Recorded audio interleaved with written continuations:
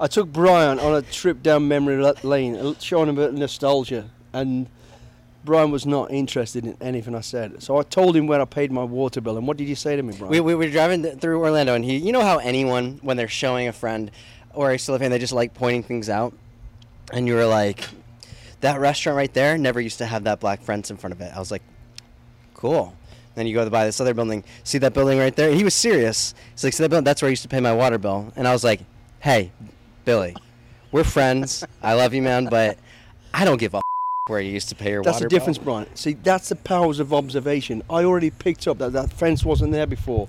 I remembered exactly the path that I walked. See, and that's why I'll stay alive a lot longer than you will. Well, if I was giving you a tour of my hometown, I would know all that stuff too about my hometown. And I wouldn't be interested either. So now you get it. So now you get it, right? Is that the point? That's the point. Okay. So, but I actually, think about it more, because it means so much to you. I would like to go back there and get my picture taken in front of that building where you used to take your water bill. You. You ain't going nowhere with me.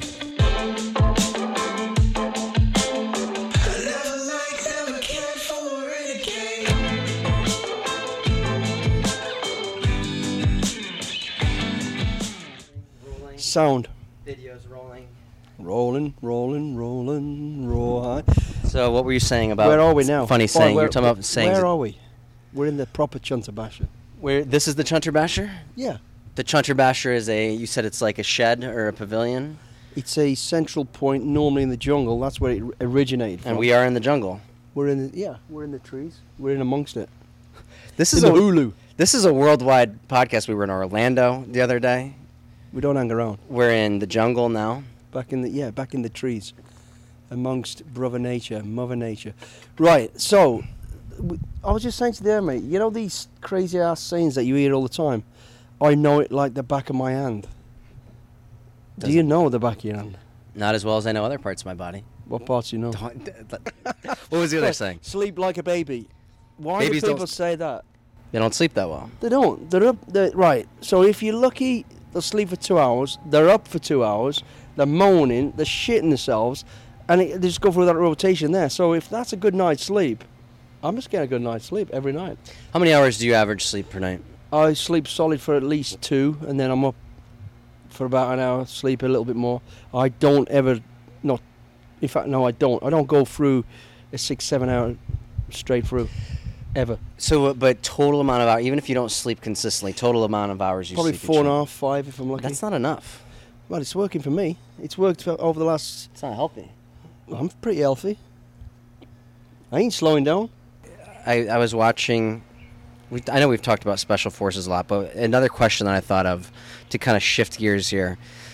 They're introducing you on the first episode, talking about your experience fighting for the Queen, working at Tier 1 SAS. Yeah. I don't know what exactly that means. And I don't think you've explained it yet, what Tier 1 of the SAS means. I think there's a lot of misconceptions, and people throw that word around too willy-nilly. And I want to interrupt, too, because you're the only one that was actually SAS Tier 1 on both versions. Yeah, that's correct. I am SAS. The other guy next to me is part of our Tier 1 SBS, which is Foxy. But Tier 1 SAS is me. So like I said, that word Tier 1, it gets thrown around a lot by people who abuse it and misuse it. Tier 1 is basically the elite of your special forces. As an example, Tier 1 forces in the US will be SEAL Team 6 and Delta. In the UK, it's SAS and SBS. Now, Tier 1 operations or missions are literally governmental changing operations. You know, you work at such an high level, strategic level, and it has a massive impact, not just on your own country, your own troops, on world policies and changing. It really does. That's the level you're working at Tier 1. Now, I've heard people saying, I've led Tier 1, I've done Tier 1. Unless you are the Director of Special Forces, you have not led Tier 1. So all that throwaway comments that you were asking me about the other day, has that guy no, they haven't. To lead Tier 1, it's right. You got to remember, you're talking to the Prime Minister, the President. Were you this level? I ran Tier 1 operations in the UK, which was London bombings, as in the ground commander. So I was the bottom of that pecking order. That's as lowest you'd ever get to leading anything Tier 1. Mm-hmm. Anything below that, no. You may be on Tier 1 operations or supporting Tier 1 operations, but no, you're not leading it unless you're minimum of a Sergeant Major, but more likely Director of the Special Forces, the commanding officer, and then the OC. So there's a chain. And just to clear that up, because you were asking about it, I was thinking about it, because we hear it thrown around a lot on both sides of the ocean, and that's what it is. That's what Tier 1 is. That's something I wish the show, at least what I've seen of the show, Special Forces kind of explained a little bit more. Because when they introduced you, they're like, such and such did this, Billy Billingham did this.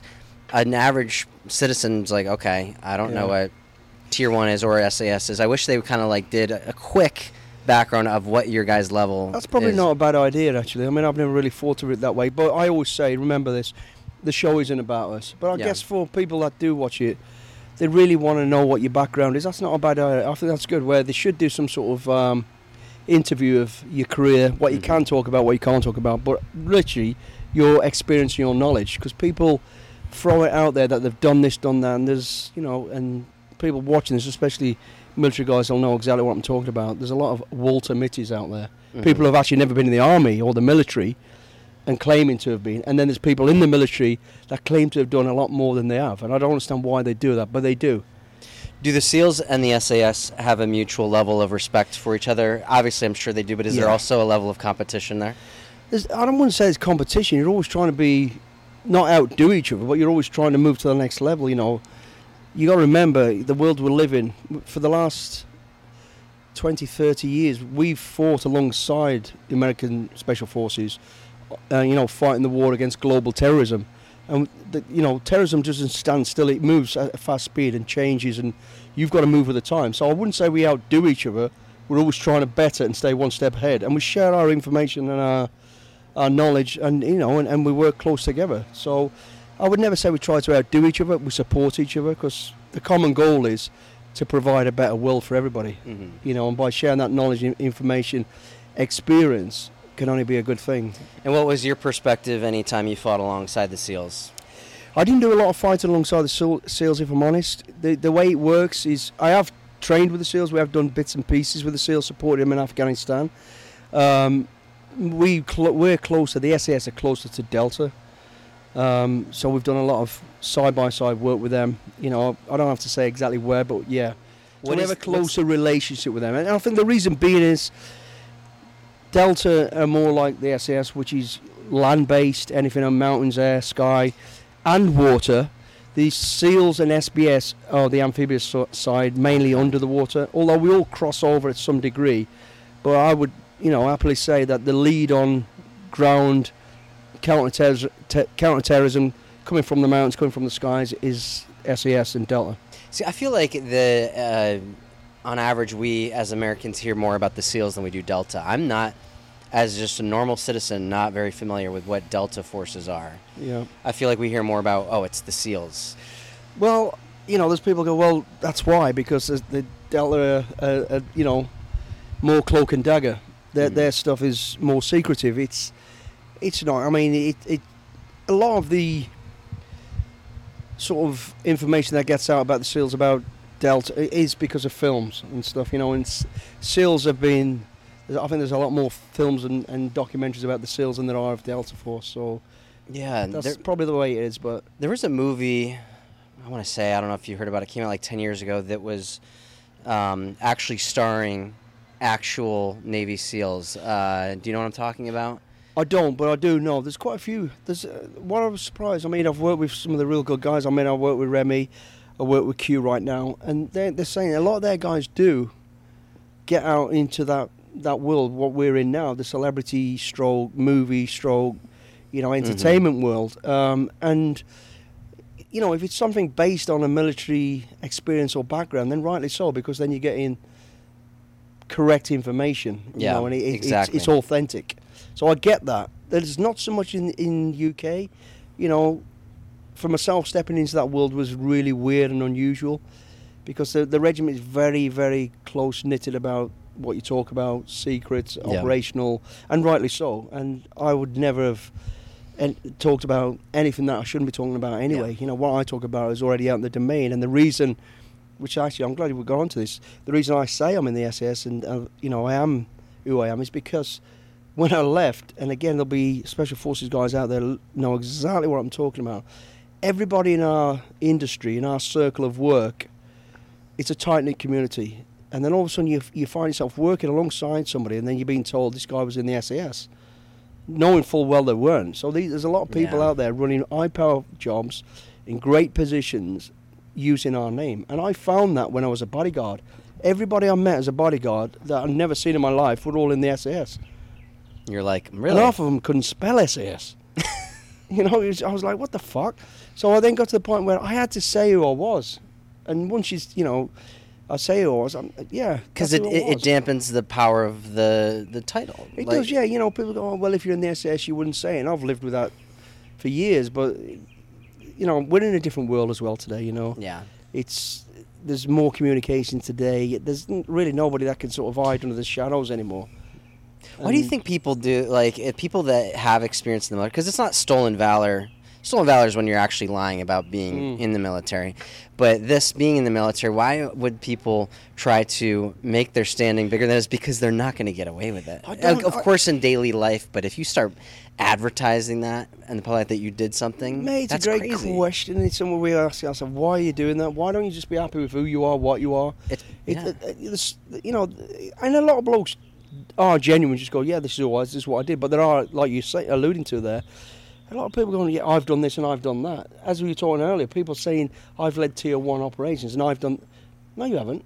Mm-hmm. And, you know, the people in that world know that, but they can't be bothered to call them out. Yeah. You know, and I can't, to be honest. I mean, if you want to live that lie, that's what you're doing. You're living that lie. Yeah. You don't want to get in back and forth with people in the public sphere of questioning their titles. I don't... What's the point? You know, you just be proud of who you are, what you are. Don't try and be... Because it will come back and bite you in the ass. Brian, who's that bloke over there? I'm going to kick this guy out who's coming in to try to invade our interview. Anyway, the name of the movie title. You did not need to headbutt that guy. He was only coming over to ask who you were. Yes, I did. Okay. It's just that we're in the jungle again. Violent Brian. Yeah. So, anyway. Yeah. Act of Valor is the name of the movie. It came out in 2012, and it was I'd never even saw it, but I remember it being big news because it was actually starring. Yeah. Action, and it wasn't like a reality. It was a narrative, normal movie. It wasn't like a documentary or anything. It was a movie starring. I haven't seen. I'll show you the trailer after. I don't watch a lot of military stuff, if I'm honest. You know, because I end up sitting there criticising most of it, except for Band of Brothers, which I think is great. Awesome. You know, and what I love about that, they speak to the older people who've actually done it, so they've got good advice. You know, it's based on true stories. Of course, everything gets buffed up a little bit for entertainment, as it does, but someone like Band of Brothers, I think the other one's Pacific, yeah. Owen was talking to us about that the other day. I've only seen bits of that, but that looks good as well. Did you start watching it after Owen talked to us about it? Yeah, I've watched 1 or 2 episodes so far. Well, what's interesting too is with World War II veterans and how time works, there's not many of them left. No. So thank God, like we live in a time that we can capture these experiences somewhat accurately in cinema and film and stuff. Think about, Revolutionary War, Civil War. You know, any movies made about that in Hollywood, they're not talking to actual Civil War veterans or Revolutionary War veterans. So you wonder how accurate those movies can be. I'm sure they are, but who are we to know any different? Because I was hearing someone was saying something about history. History is only told by the victors. Yeah. And they can tell the story however way they want to tell it, if it's not actually recorded. Yeah. I mean, I think some of these documentaries are pretty accurate, you know, where they do go speak to both sides. And there's a few lately that I haven't seen, but I've heard about. There's one about the Falklands War, where they've actually... Where you fought, right? I didn't fight it. No, you didn't? No, I joined after the Falklands. I was still a young kid then. Your friend Benny that I met did, right? Yeah, Benny did, yeah. And many of my friends did. A little bit older than me. But, going back to the reality and how realistic these things are. So there was a program done recently, I think, in the last few years, where it's a documentary where they sat and spoke to a lot of my friends that were there in the Falklands about their experience, you know, starting off what life was like at home, why they joined the military, how they got, and then into the Falklands War. But then they actually went across to Argentina and spoke with some of the soldiers that are still alive that actually fought against these guys on the same mission, same target. For instance, Mount Longdon, when 3 Para took Mount Longdon, and then the survivors that went back to Argentina many, many years later, they've interviewed those guys and said their side of the story. And then, you know, I haven't seen it, so it's hard for me to comment on it, but I've heard it's really, really powerful, really, really Yeah, good. I'll have to and, check it out. you know, the common thing between each forces is they were doing what they believe the right thing to make the world a better place, not to be an aggressor or just to, you know, do things because of, to show power. It was about for good reasons, you know. And have you ever been able to sit at a bar and have a beer with like a World War II veteran? yeah, I've spoke with many of them, mate. Yeah. And it's always fascinating to hear their side of the story. But again, there's a common thread all the way through their backgrounds, how they grew up, how they were either enlisted or volunteered, Yeah. to be in the military. But it's just interesting to see what their backgrounds were like, what they were, you know, what they were doing with their family at the time, how they, you know, they were sort of living their life, to how they felt when they first went into conflict. You know? So you don't, as much when you have conversations with them, try to talk about the technical, strategic things. You want to know the story behind how they felt. Yeah, because the only thing that changes in conflict and war is technology, really. You know, you always added a new element, whether it be chemical frigging warfare or aircraft or what it laser, whatever it may be, or drones as it is now. Mm-hmm. So that's the only thing that's different. The mentality of the people is still the same, and that's what I'm always interested in. You know.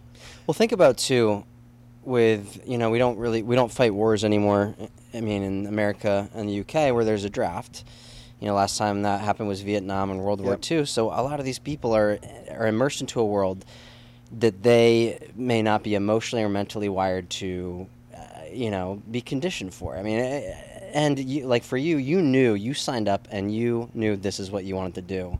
But imagine if you wanted to be a pharmacist or, a librarian, and you were not built to be a warrior, and you're thrown into combat, and they must have a completely different emotions and way they deal with it versus someone who that's exactly what they want to do. When you're volunteering training for it, your mindset's that direction.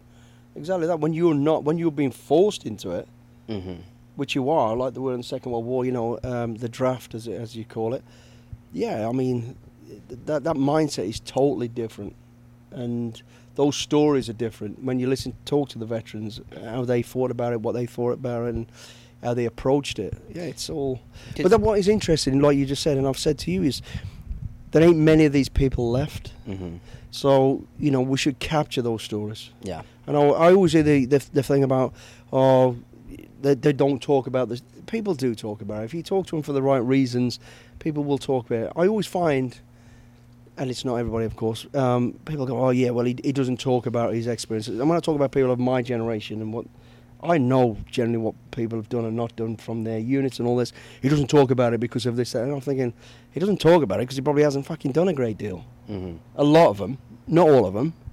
So you get that side of it. But I think for the older generations before our time that went to war, World War, for the reasons of allowing us to have the life we have today, I think it's really important to capture those last people's sort of diary of what they felt, why, and people should never forget that. And we're losing it. We haven't got many veterans left. So. You know what, actually, I read through is my grandfather. So my father's father, as I've told you, fought in World War II. Yeah. And we have all of his letters that he wrote home to his family when he was a soldier. And it's really interesting to read because he's not... You can tell he's hiding really bad shit that he's seen. And he's just talking about more happy, upbeat things, asking questions about them. Yeah. You get some information about, like, hey, we're here right now, all this stuff, and it's very interesting, and I would actually I think my dad, too, would love to just kind of get it published or something, because even a lot of other people did that. You have copies of letters that they wrote home. But I remember my dad saying that when his father came home, he didn't talk about the war at all to his parents. And they would ask, like, his wife, like, does he talk to you about it? And he never did. And I think it took him a lot of years to talk about it. And it took my dad, when he was growing up, teenager, older years, I think he was one of the the 5 kids that, my dad's always been very interested in that stuff. And he got his father, my grandfather, to open up about those stories. Yeah. And it was finally enough time that came by that he became more comfortable talking about it. But the years afterwards, he never did. I mean, every person's different. But I think it was one of my biggest regrets. My uncle, my dad's brother, was in the conflict in Borneo and was caught up in an ambush and went missing for I think it was 6 weeks, where he was presumed dead. And I've heard the trauma from the family side of it. They got letters saying, he's killed, missing in action, presumed missing in action, killed. So they lived with the fact that he's dead, going through that and not knowing where the body was, whether they'd ever see the body again, all that sort of stuff. Yeah. And then all of a sudden he was found alive by a Gurkha patrol. And, he was close to death by that stage anyway, and he had and all this. But when he came back to the UK, he never really spoke about it. But he was my uncle. I wasn't close to my uncle. And I wish, going back at it, I wish I'd have made the effort to go and sit with him. Because being a soldier, he probably would have opened up to me. He would have, not... Especially knowing you're a soldier as well. Yeah, so, and that's going back to my point of, we should try and capture those lessons. Not of the horrible side of stuff, but what was it really like? Why? How did you feel? And, what lessons were learned from it? While you were in combat, yeah, did you keep in touch with your parents? No, I didn't. No, they didn't. I never spoke about my military career at all, really, with Mum and Dad. And do you regret that? Yeah, absolutely. Do you wish you had acted differently on your end, opening up to communicate, or was that just not the... We always say, we're always too busy. So it'd be a flying weekend down to go see my parents, go and have a beer with my dad, do something with Mum and Dad, and then have a dinner. It was never the right moment to talk about it. Mm-hmm. But I do wish I'd have found that time. I look back and go, why didn't I just make more effort to go and see him? Because it's all a passage of time. You don't know how long you got. Why didn't I just take the time to go and sit with him, have a beer, and just go, hey, this is what I've been up to. And even if you didn't ask, just say, hey, can I tell you about why not? My life and what I do? Yeah. And do you think he would have listened? Do you think he would have been interested in ask questions? I think he would. Well, I know now he would, yeah. At the time, I don't know. He was just sort of so wrapped, I felt, in his own world, but it wasn't until after he died, as I told you, that I found all the paper cuttings, all the information he knew about me. He had from a kid, all my boxing results, which we never spoke about, never came to any fights, all the way up to the military stuff that got into the media, the press, which how he knew I don't know, because I never really, I didn't speak to my brothers, my sisters, anybody about it. Mm-hmm. But there was all these headlines about, well, the SAS have done this, that, the other. He knew it was a way, put 2 and 2 together and went, of course he's been involved in that. And he had all the paper clippings and all that. I just wish I'd have took the time to sit down and go, yeah, I was there, this is what we did. Mm-hmm. But, those days are gone, so. What do you think it is about, is it a generational thing about fathers back then where they had to be kind of hardened and not show emotion? And, why do you think he didn't want to have those moments with you? I don't know, mate. He just... the generation then were different. Mm-hmm. They were tougher, I believe. Saying I loved you to my dad was like, I've just stole $20 out your wallet. He wasn't, I don't know. I mean, he absolutely loved us to death. He was a ring of steel around the family, as I said. But he wasn't this emotional, cuddly sort of person. He's very old-fashioned in his ways. He's very strong about, many, many things. And we just never... I could have made a better effort, for sure. He probably could as well.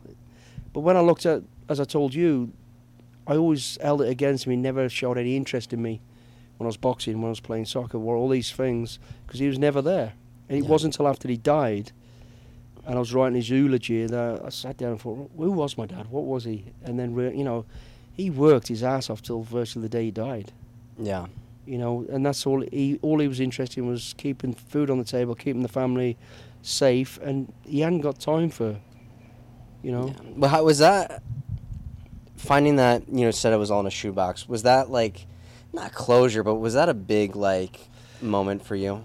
I mean, obviously it is. Yeah, it was a very emotional thing. You asked me the other day about PTSD, and we were talking about that, and I've never had PTSD. Mm-hmm. I've had, felt really down and depressed, but that was probably the closest, if anything, to PTSD for me when he died, because one, I wasn't expecting to die. I knew Mum was dying. You know, she had lung cancer for 2 years, so we were just always waiting for them. When the phone call comes in the middle of the night, naturally I expect it was her, and it wasn't. It was my dad. So yeah, that was, and then it hits you. I'm not going to have one more drink with him, one more argument with him, and now I haven't got a chance to ever talk to him, because I did think about it, the latter part of sitting down with him and going through stuff, because when I got decorated by the Queen, they read out his citation, why you're getting this thing, like, you know, a list of things what you've done. That, you know, I'd forgot myself, and as it's being read out, I'm chuckling to myself, laughing, and I'm watching my dad, and he's going, he did what? It was funny, and I thought, I'll explain that to him. I'll sit down with him and have a beer with him. And you always say to yourself, well, I'll do it next time. Well, there ain't no next time. You've got to do it now. So, no. And I wish I had done it. So back to your point, yeah, it left a big hole in my life. It still does. I still kick myself. But I also know there's nothing I can do about it now. It's done. Does it feel good now that your kids are able to know all the stuff that you've done? It does. But again, you know, there was a point, and I kind of, you become very selfish with your lifestyle being a soldier, because you have to concentrate on everything you do, all this sort of stuff, all these experiences, and not just being a soldier. I guess you step out. When I did step out to become a bodyguard, doing all this sort of stuff, I never really spoke about what I did. Mm-hmm. I never thought about it, how interested, although I wanted to tell my dad stuff, and wanted to know about my dad's brother. It kind of slipped my mind for a long time, and then one night I'm having a beer downtown, and my daughter's picking me up, and she's waiting, and it's a classic, I'll be ready in a minute. 2 hours later, because everybody's buying drinks, she stood in the outside of the circle listening to stories and driving home, and, you know, I'd had a few drinks, she's dropping me off, and she's crying, and I'm looking at her, what's up? And she said, well, I've just realised I don't know you. We don't know you as kids. And I was like, what are you talking about? She goes, well, I've just stood there and listened to 3 hours of stories that we know nothing about, not a single thing.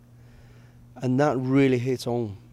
And it was just after that I thought, I'd been asked to write books before, and I thought, I don't want to write a book.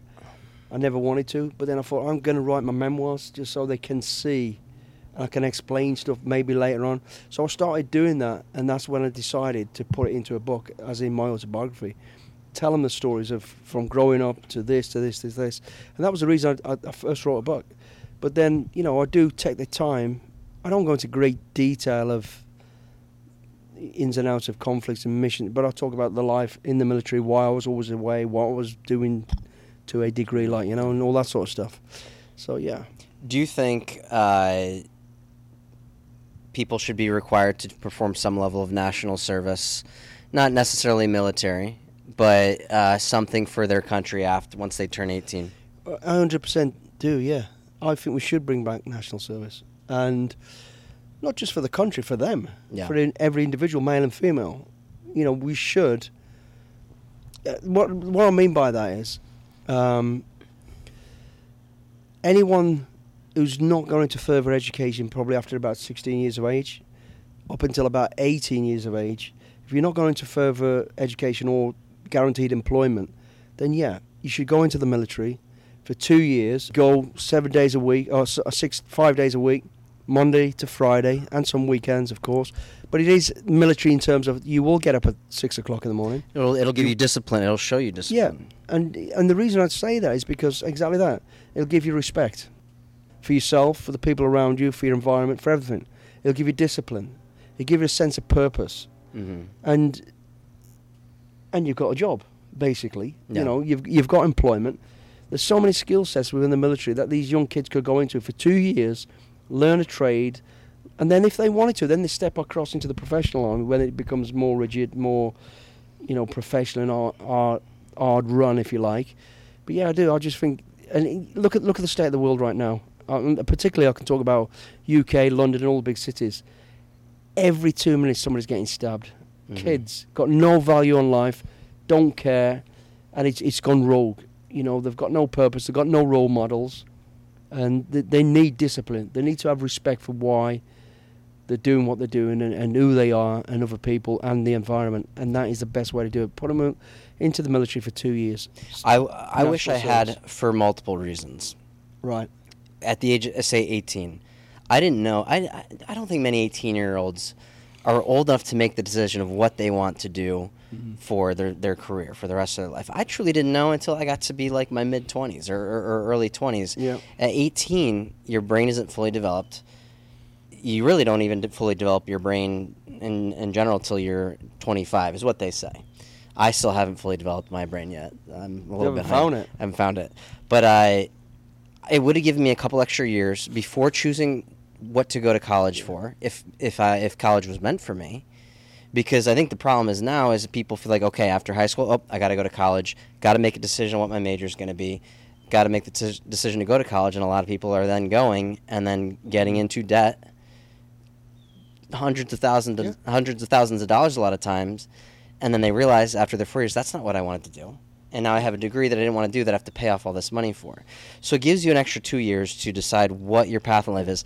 But to be better equipped to make that decision is to know who you are.